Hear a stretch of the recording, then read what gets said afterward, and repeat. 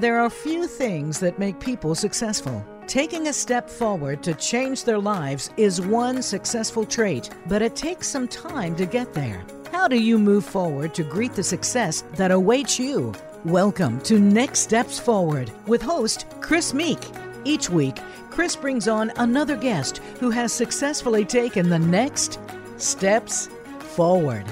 Now, here is Chris Meek.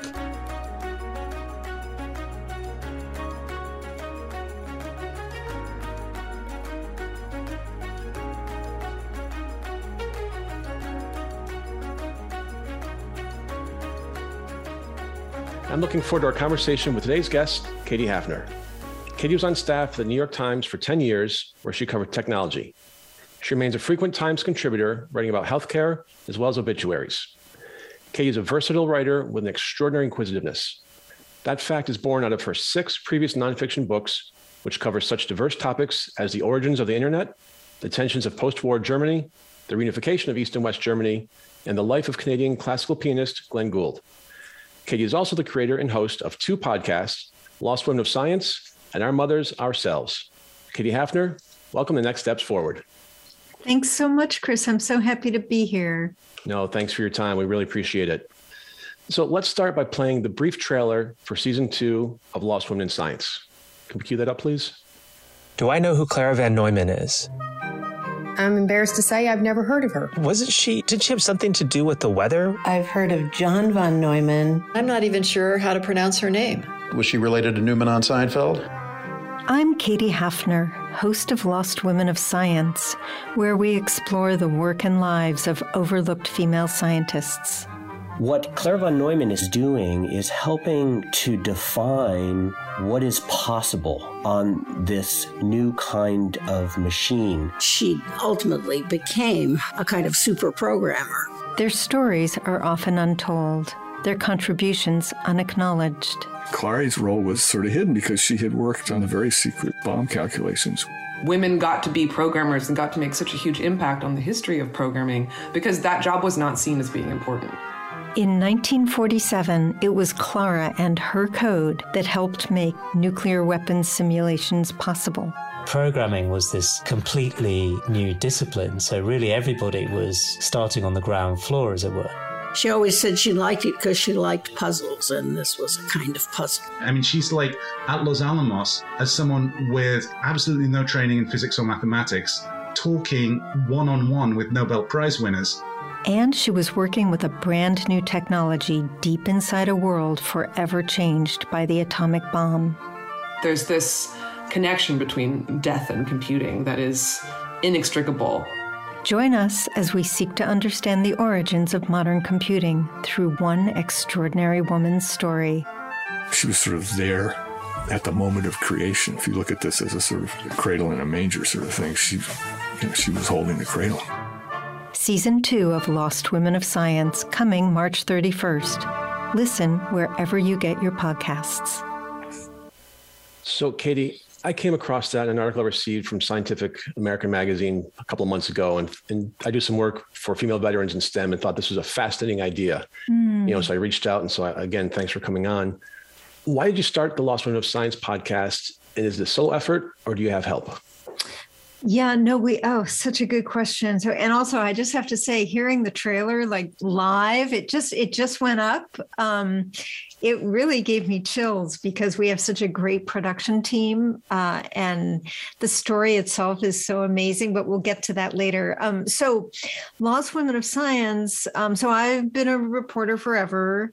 And I have a friend named Amy Scharf who has been telling me for years about this one woman named Dorothy Andersen, who was the first to isolate and name cystic fibrosis back in 1938.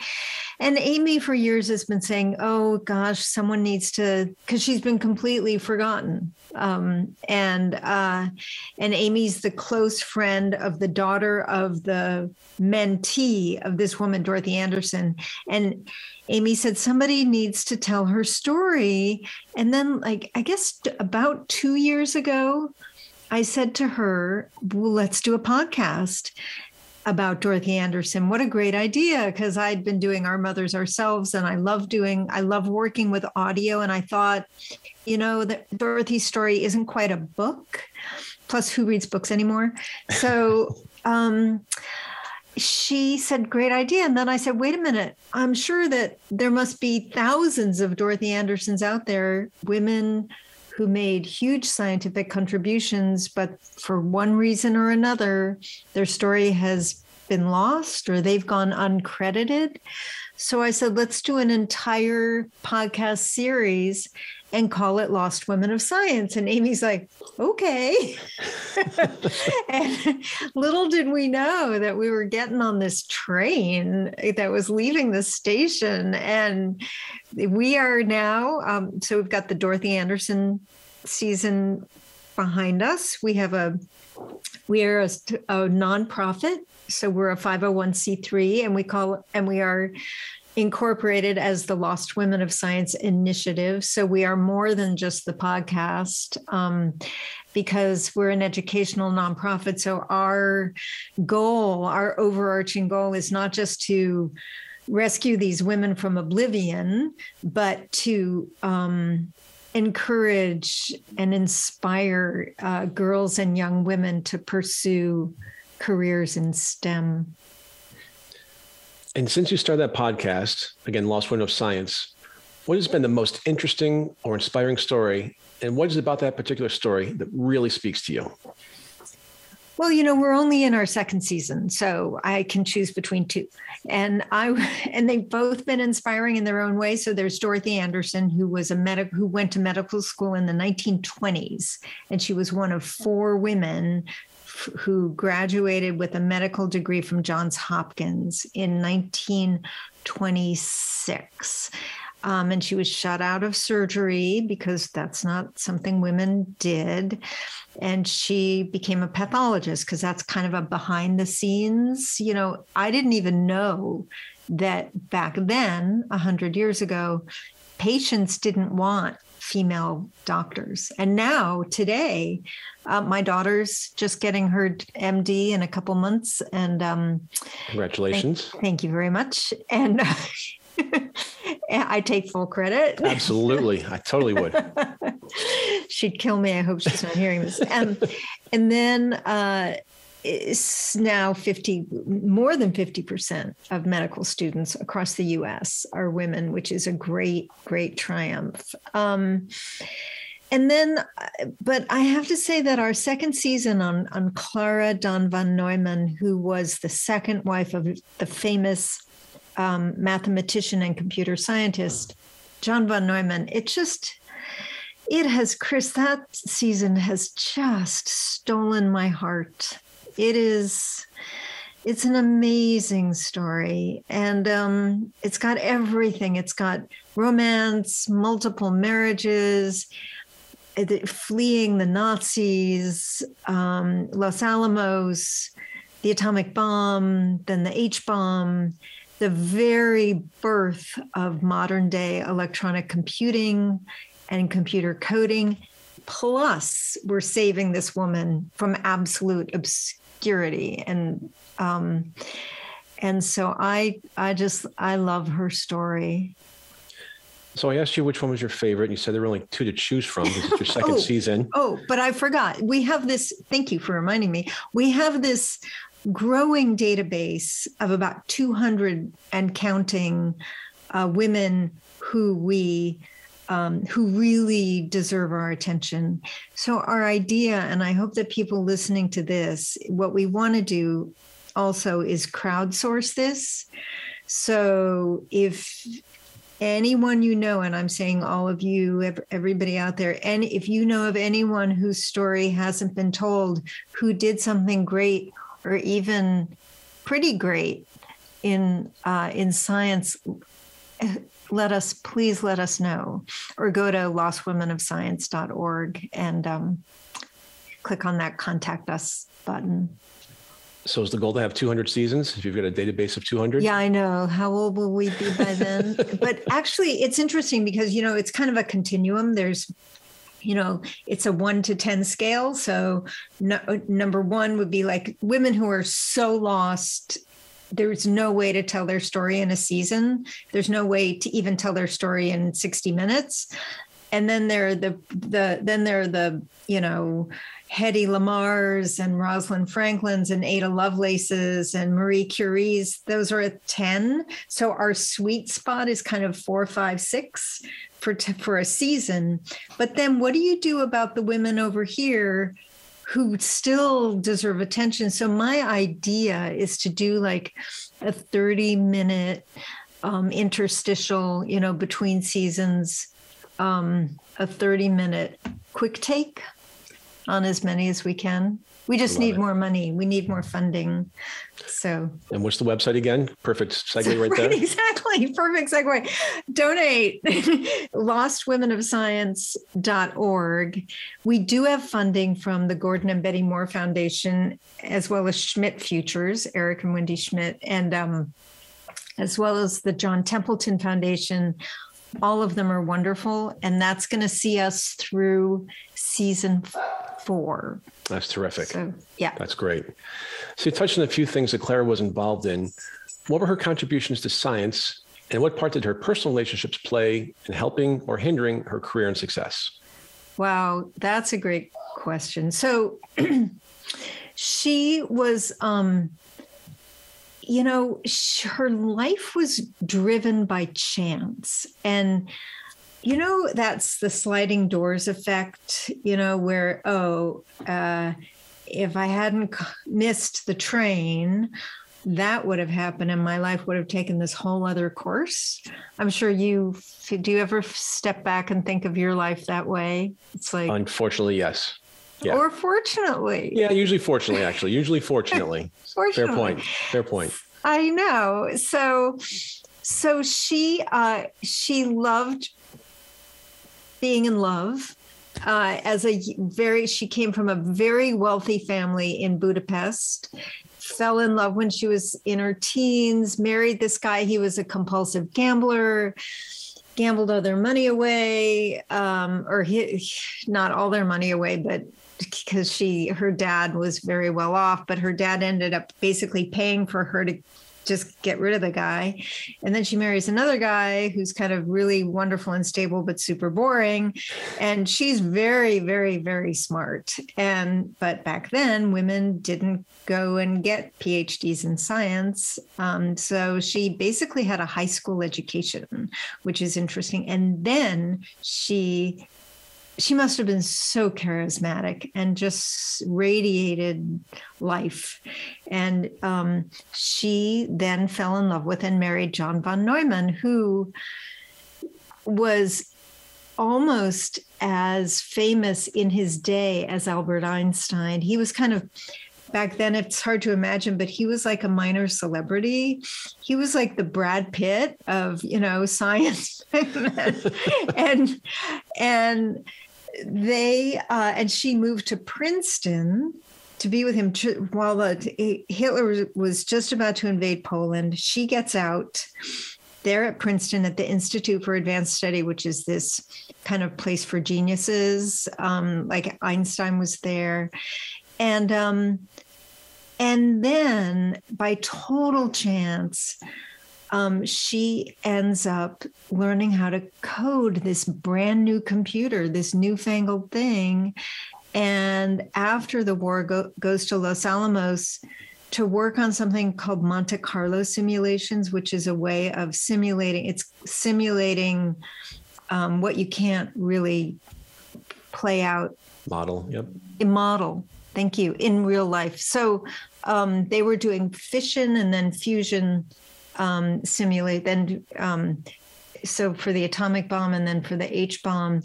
And it's amazing. They have these, they do it with flowcharts and with these mathematical kind of like just all these numbers. And it's, and we got really, really lucky because we found a computer historian who found this stuff in the Library of Congress, preserved it, and hired a handwriting analyst.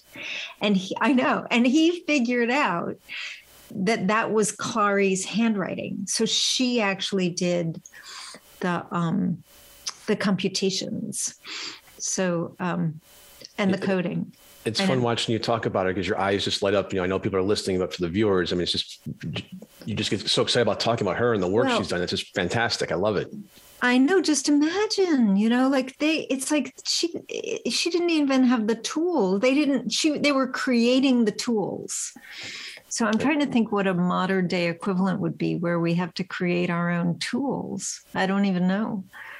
And we don't have to think about it because she did it for us. Yeah.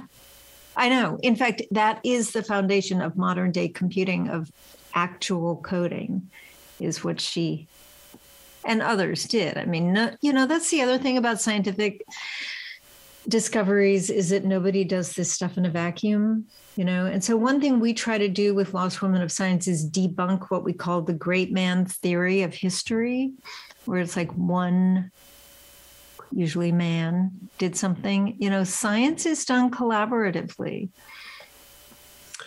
Bringing things back to the show's theme of prevailing through adversity and achieving personal empowerment, what do you think we can apply from her life that can make us more resilient and successful? That's such a good question. I mean, I guess I think she just managed to plow ahead even when terrible things happened, as did Dorothy Andersen. Dorothy Andersen, so our first season, she was orphaned when she was very young. And so she had no siblings, no aunts and uncles that I could find. So what do you do when you're left with that? You pick up the pieces. So Klara von Meumann had grown up in this unbelievable affluence. And then her father, who was a big industrialist in Hungary, they had to flee the Nazis, and he couldn't go on. So he ended up throwing himself in front of a train right before around Christmas, I think, of 1939. So right after he got to the United States, I think he was the only word I can think of is tired. He had left everything behind. You would think about it. You build this life. He must have been in his 40s or 50s, and he just didn't want to start over. I think that actually happened. I don't know if it was common, but it happened, that people who had to leave a life behind just didn't have it in them to start over. And I'm so kind of admiring of those who do. Think about it. And I'm thinking now about, everybody fleeing Ukraine. Like, what are they? And you look at the photos, and what they're taking. I mean, I think about what these families back then, history is repeating itself. What these families back then who had to, at the start of World War II, get out, if they were lucky enough to get out. And what did they take with them? People sewing money into their clothes. That isn't what Clara's family had to do, because they had the privilege to get the documents they needed and to come over. But, it's all relative. So Klara, she loses her precious father. She's in this new place. She feels insecure, but she managed to fashion a life for herself with this husband, this genius husband. And then, just as things are really starting to kind of bubble along, he gets sick and dies. So then what does she do? I'm not going to tell you, because I want everyone to listen to the podcast. Dramatic pause. Well played. So women scientists, and it's not something limited to just their profession, often encounter something called the Matilda effect. What is the Matilda effect, and when did it begin to be recognized for what it is? So the Matilda effect is named after a pretty well-known suffragist at the back in the 1800s actually, who named Matilda Jocelyn Gage, and she actually wrote a pamphlet which is kind of odd, called "Woman as Inventor." And fast forward to the 1960s, and a science historian named Margaret Rossiter, who's devoting her life to writing about female scientists through history, notices this phenomenon where a woman did something and a man takes credit. And she had to give it a name, this phenomenon. And she decided, because she knew about Matilda Gage, she decided to call it the Matilda effect. So basically, it's where something gets done. One of the most famous examples is Rosalind Franklin, who, along with Watson and Crick, came to this understanding of the structure of DNA, and it was her X-ray crystallography that led to their discovery. But she got completely cut out of it. They got the Nobel Prize. She had already died. So there's this question, since the Nobel Prize is not awarded posthumously, so that couldn't have happened. But she truly was not given the credit until people years later decided to right that wrong. But that's a classic Matilda effect example. And so we found that in season 1, that was the case with Dorothy Andersen. And it pissed us off. Rightfully so. Yeah. So we hope we nipped that one in the bud. To that point, I'm curious to find out how you found the women whose contributions to science were claimed by men, and especially when many occurred so long ago. Can you elaborate on the detective work and the stories? Yeah, total clues in plain sight.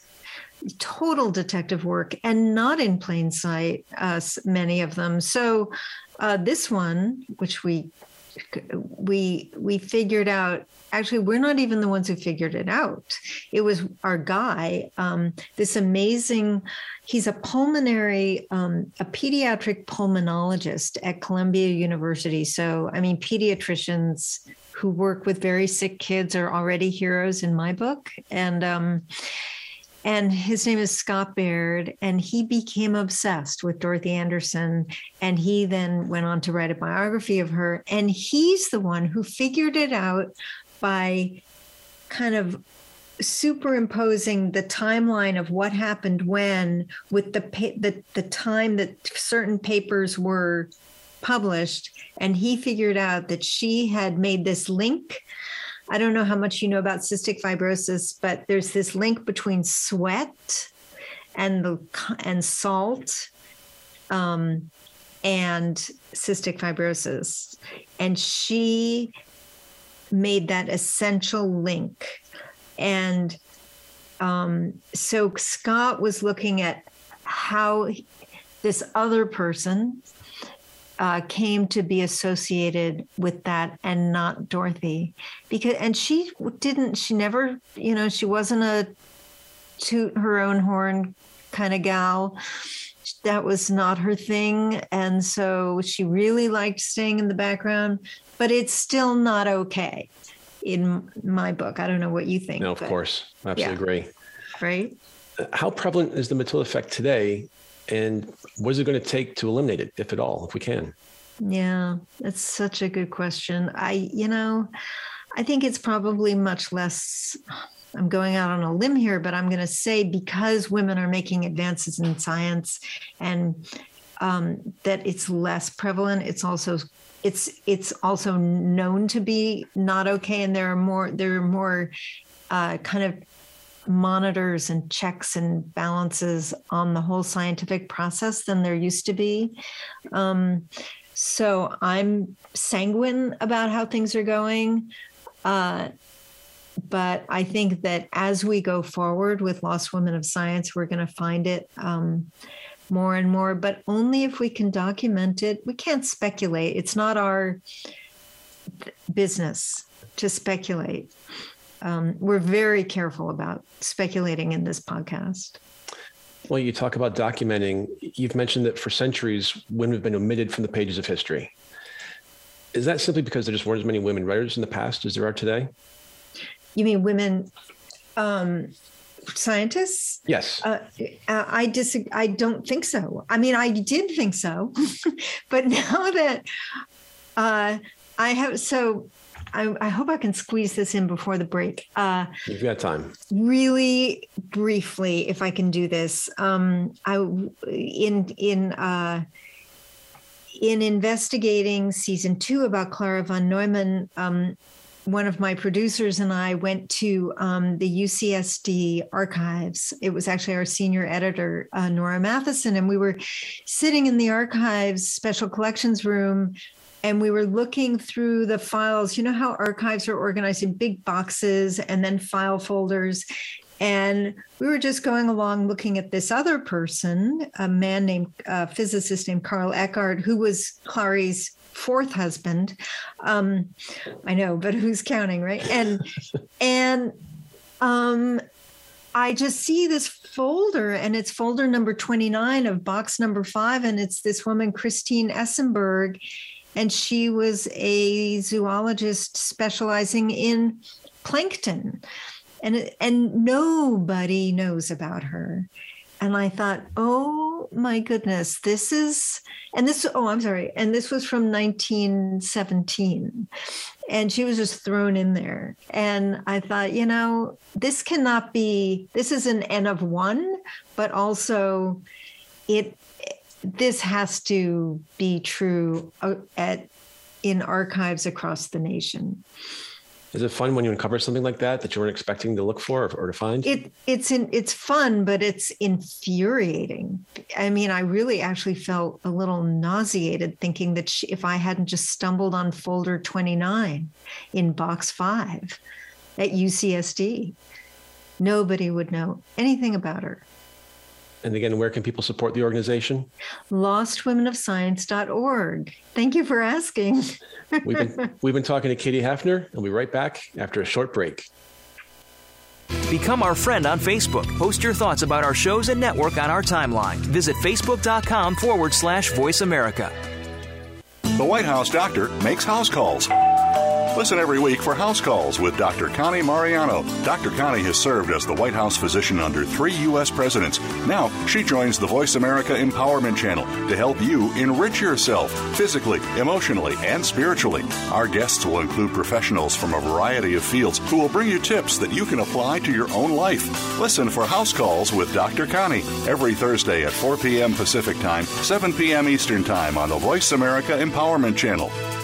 We hear just be you a lot these days. But who are you? What is an authentic life? The answer to these questions and more will be answered on The Authentic Living Show, hosted by Andrea Matthews. Andrea will interview some of today's spiritual, psychological experts and will provide her own wisdom to help you raise your consciousness to the level of your I am. Listen for Authentic Living with Andrea Matthews. Heard live every Wednesday afternoon at 4 p.m. Eastern Time, 1 p.m. Pacific Time on the Voice America Empowerment Channel.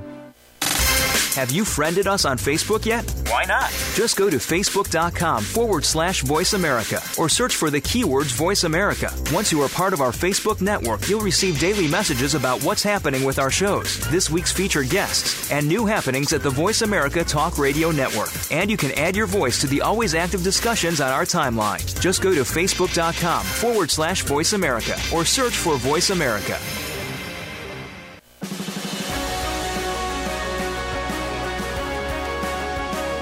Listening to Next Steps Forward. To reach Chris Meek or his guest on the show today, please call in to 1-888-346-9141. That's 1-888-346-9141. Or send an email to chris@nextstepsforward.com. Now, back to this week's show. We are back with Katie Hafner, former Newsweek and Businessweek contributor and writer for the New York Times Magazine, Esquire, Wired, The New Republic, The Washington Post, and the Oprah Magazine. We've been talking about the podcast that she created and hosts titled Lost Women of Science. Katie, what have you learned about yourself as you work on each podcast episode? Well, one thing, so my editor at the New York Times, this marvelous, one of the editors I had over the years, this amazing journalist named Glenn Cremon. I don't know, there was something kind of infectious about his curiosity. If you have a conversation with Glenn, he asks you you know how a lot of people love to talk about themselves? He will just ask you question after question after question. And he's always been sort of my role model for inquisitiveness. And so I saw him over the summer and I sort of like did a little bow and I said, I want to thank you so much for the training that you gave me over the years.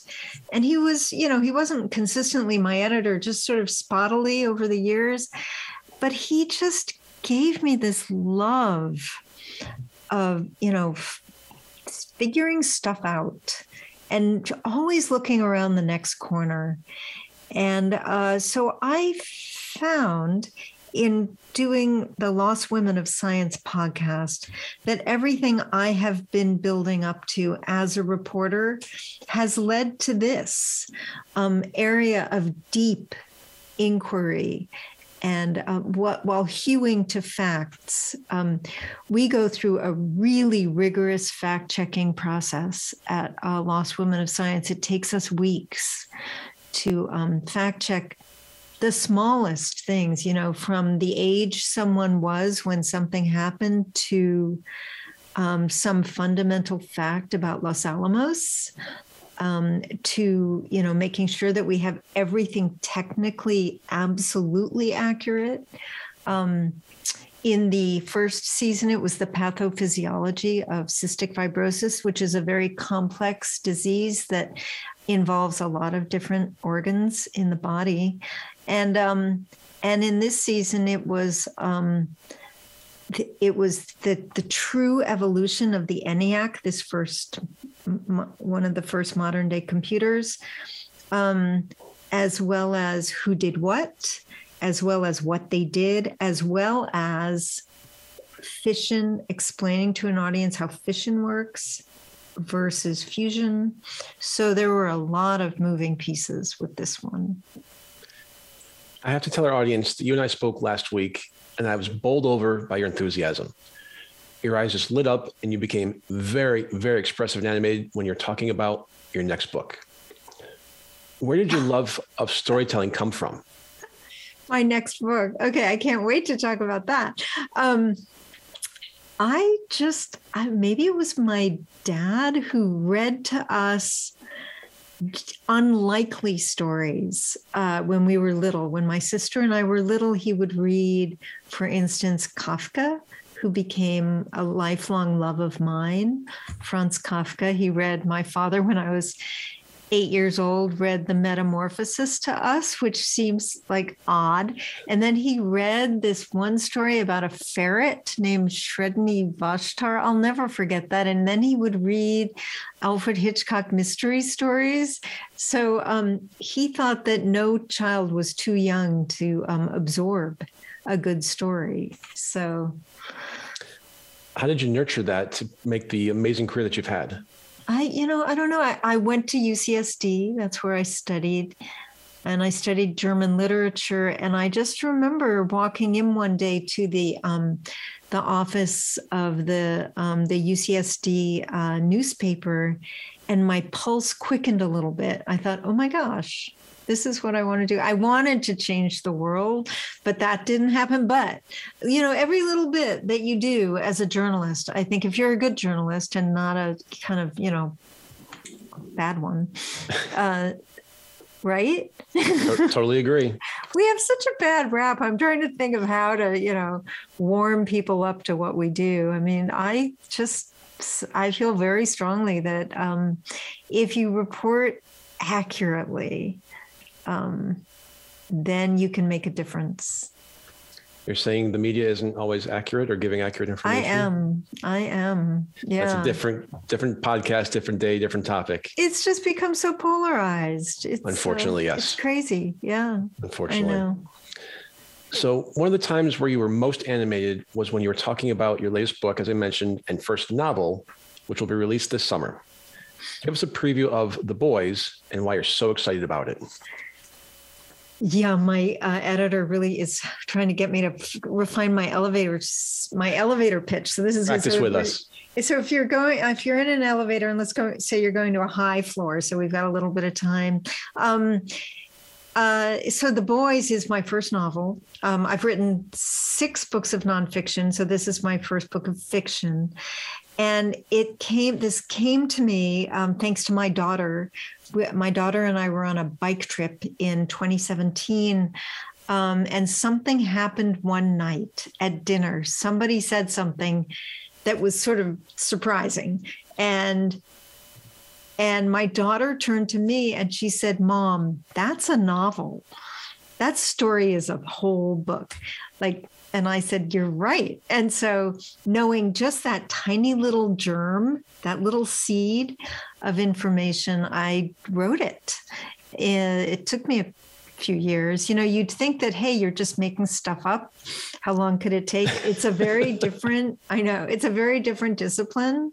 So I actually loved making stuff up. I loved letting my imagination fly, but I keep it grounded in reality. So it's kind of I'm fusing my journalistic skill with my fiction writing skill. And the story is of a man, a lovely, endearing, slightly socially awkward man who has been living a pretty lonely existence, falls in love with a wonderful woman.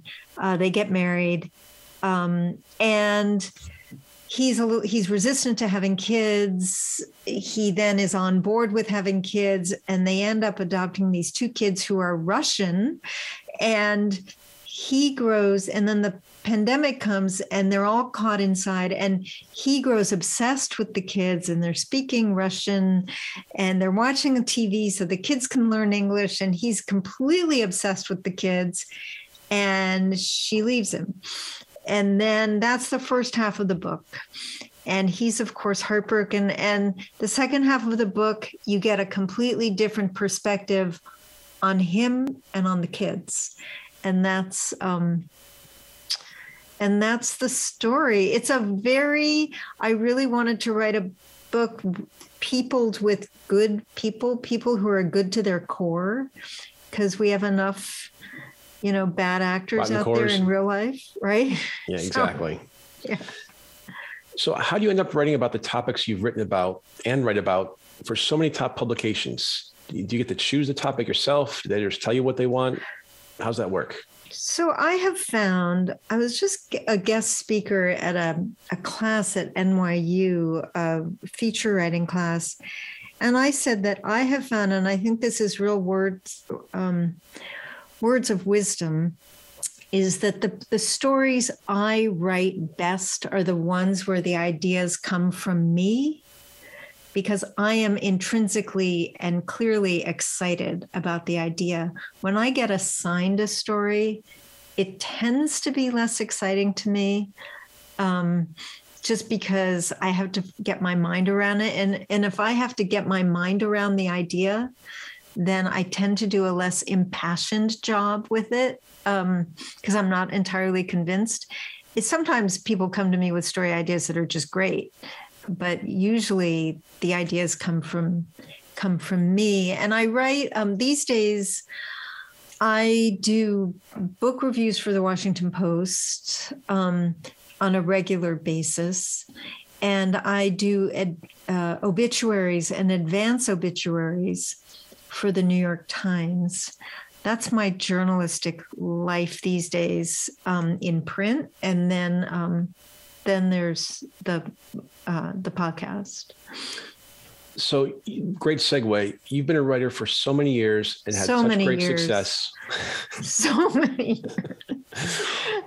Why did you choose the podcast medium instead of the print or visual mediums to tell the story of women's contributions to science? So as I said earlier, I think books are tough. I think it's a tough audience these days with books. I think it's hard to get people to sit still for a full biography. Also, because it's women whose lives have not been well documented, I think documenting a life enough to sustain an entire book could be tough. And I love audio. I've always loved audio. I've always loved sound. And so I could just see these things, these stories lending themselves to sound. And also people are growing much more accustomed to hearing stories in their ears. And I love music. So we have a musician, by the way, we have a composer who works for us. She has her own life.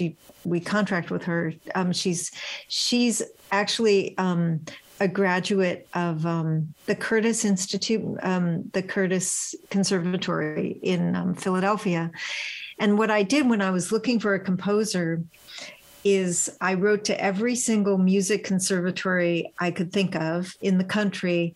And I said, we're looking for a composer for our podcast because I wanted those who had studied composition. And I wrote to a woman. I thought, okay, smart to write to a woman about a podcast about women. And music is another area, Chris, where you think of male composers, right? How many female composers can you actually think of through history? So I know, don't get me started on Lost Women of Music. So this woman who actually won a Pulitzer, a composer named Jennifer Higdon at the Curtis Institute, she wrote to me and she said, I have the perfect composer for you, a young woman named Elizabeth Yunan, who lives in Australia. So it's all very virtual with her. And she writes, so you heard the music in the trailer. That's Lizzie's music. She gives us maybe 15 to 20 pieces per season to work with. And it's so much fun. I think the most fun is doing the score when we score each episode and we choose the music. 3 of us sit down, me and our producer, Sophie McNulty, and our associate producer, Ashreya Gupta. We sit there and pick the music. And it's like we sit there and think, oh my gosh, this is our job. Right? I mentioned earlier that I admire your enthusiasm for the subjects you research and write about. How can the rest of us ignite more intense curiosity in ourselves? And how would it improve our lives and relationships if we did? Oh, gosh, I love that question. It's like, look around. I mean, as I said earlier, we tend to love to talk about ourselves. And, I'm no exception, but I always make sure I ask, like, the next person you meet, get their story. Everybody has a story. And it's fun. It's like because you learn not just about their story, but let's say they're from Nebraska. You learn something about Nebraska, something about the rest of the country. I think that's absolutely key to a fulfilling life, is opening your eyes to the world around you and letting it in. And that's a great point, a great way to look. But, as we're coming out of the pandemic, people are now just sort of getting re-engaged with society. I know. It's tough. I understand. It's very tough. I have my main character in the novel goes to the grocery store and has an absolute panic attack during, because someone's breathing all over the bok choy without a mask on, and he freaks out. And he abandons his grocery cart and leaves and goes home. And his wife says, "Where are the groceries?" And he says, "I just couldn't do it." And I get that. However, baby steps. Exactly. Exactly. I coach my sons, or help coach my son's Little League baseball team, and we have had practice over the weekend. and I'm tossing some balls. And one of the dads who was helping me coach came over and was giving me some of the balls he's picking up in the field, but he would drop them into my hand as opposed to sort of like place them and accidentally touch, which is what we did 2 years ago. So like you said, very slowly we'll get re-engaged. We'll figure out what the new norm is, hopefully, but we'll figure it out together. I know I met someone the other day and she put out her hand to shake my hand. And I thought, okay, I can do that. Go for it, right? Exactly. Yeah. Exactly. And it felt different. Actually, I could feel like her hand felt better. The grip was strong and the hand was warm. And there's something about that tactile experience. We need it. That's what we need. Absolutely. Mm-hmm. Let's go back to your book writing. Your sixth book, published in 2013, was titled Mother, Daughter, Me. The headline of the book review in the New York Times was Mother, Daughter, Me, a feel-good experiment that wasn't. Piqued my curiosity. Share with our audience the story of Mother, Daughter, Me. And was it really a feel-good experiment that didn't feel so good after all? Well, that's an odd headline, isn't it? A feel-good experiment that wasn't. Are they saying that the experiment wasn't or that it wasn't feel-good?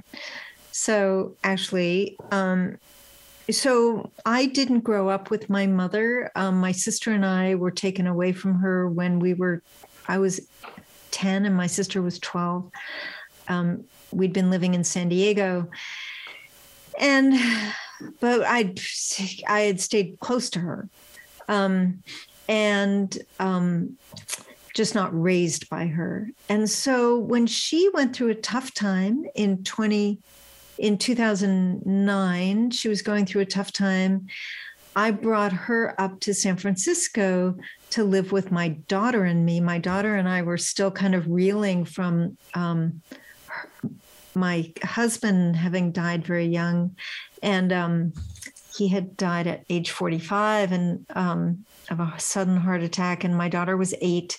And we'd been through just a horrible time since then. And so we kind of had a no drama policy. And little did I know that bringing my mother to live with my daughter and me would sort of reignite kind of a bunch of badness for me. And then none of us behaved very well. We all kind of acted out. My daughter didn't like not being the center of attention. My mother was going through this rough time.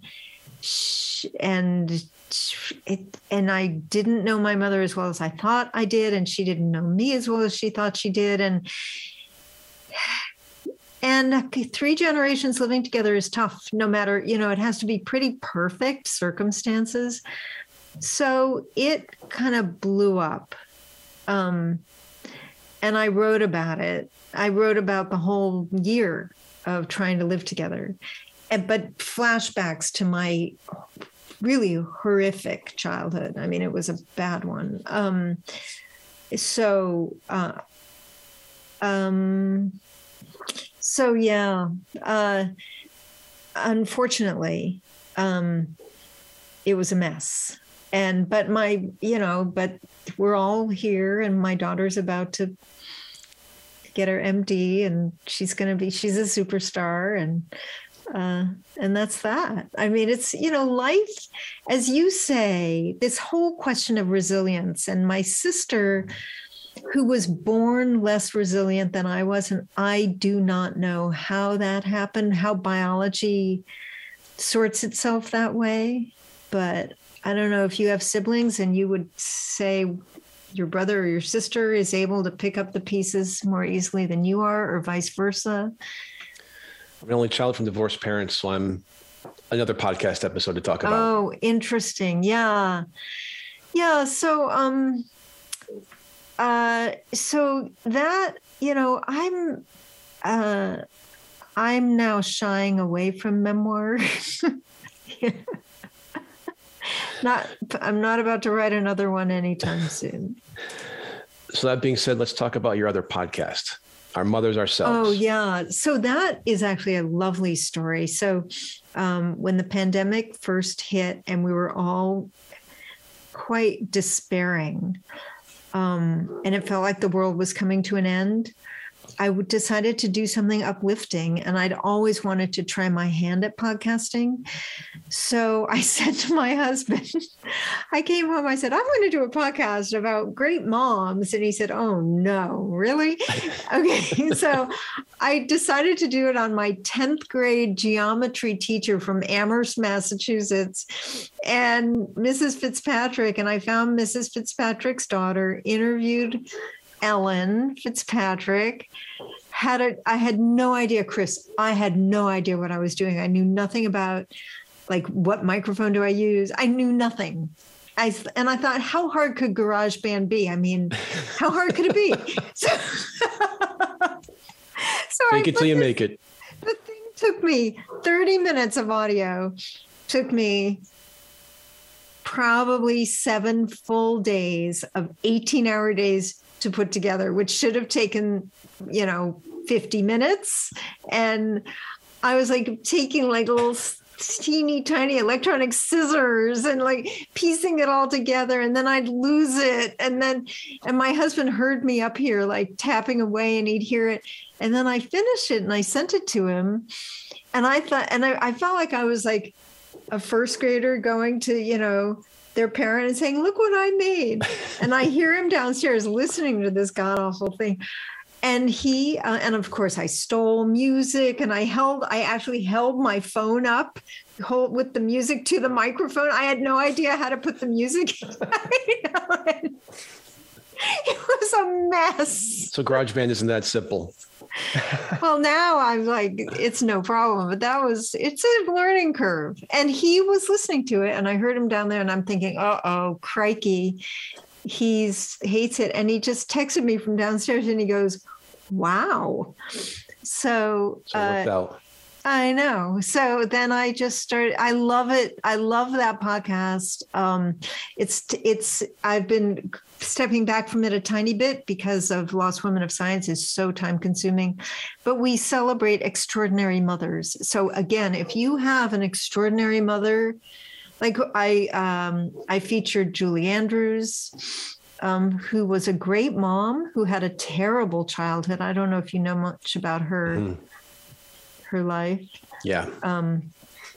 And I love golf, the game of golf. So I interviewed Amy Alcott, who was a great golfer back in the day, about her mom. So very fun. We have just a few minutes left in a conversation that I've been completely fascinated by and had a lot of fun with. Where can people find more information about you, your books, your podcasts, and more? Oh, that's so nice. So katiehafner.com. So my first name and my last name. And then lostwomenofscience.org, of course. And so if you go to katiehafner.com, you can see all my New York Times work, which is a lot of obituaries these days, sadly. And then the Washington Post book reviews that I write. And that's all up there. I'm really easy to find. Yeah. Katie Hafner has been our guest today. Katie, thanks so much for your time. Oh, thanks so much for having me. It was just great. It's been a lot of fun. And as always, thank you to our marvelous listeners and viewers for tuning in to Next Steps Forward. I'm Chris Meek. For more details about upcoming shows and guests, please follow me on Facebook at facebook.com/Chris Meek Public Figure, and on Twitter at @ChrisMeek_USA. We'll be back next Tuesday, same time, same place, with another leader from the world of business, politics, public policy, sports, or entertainment. Until then, stay safe and keep taking your next steps forward.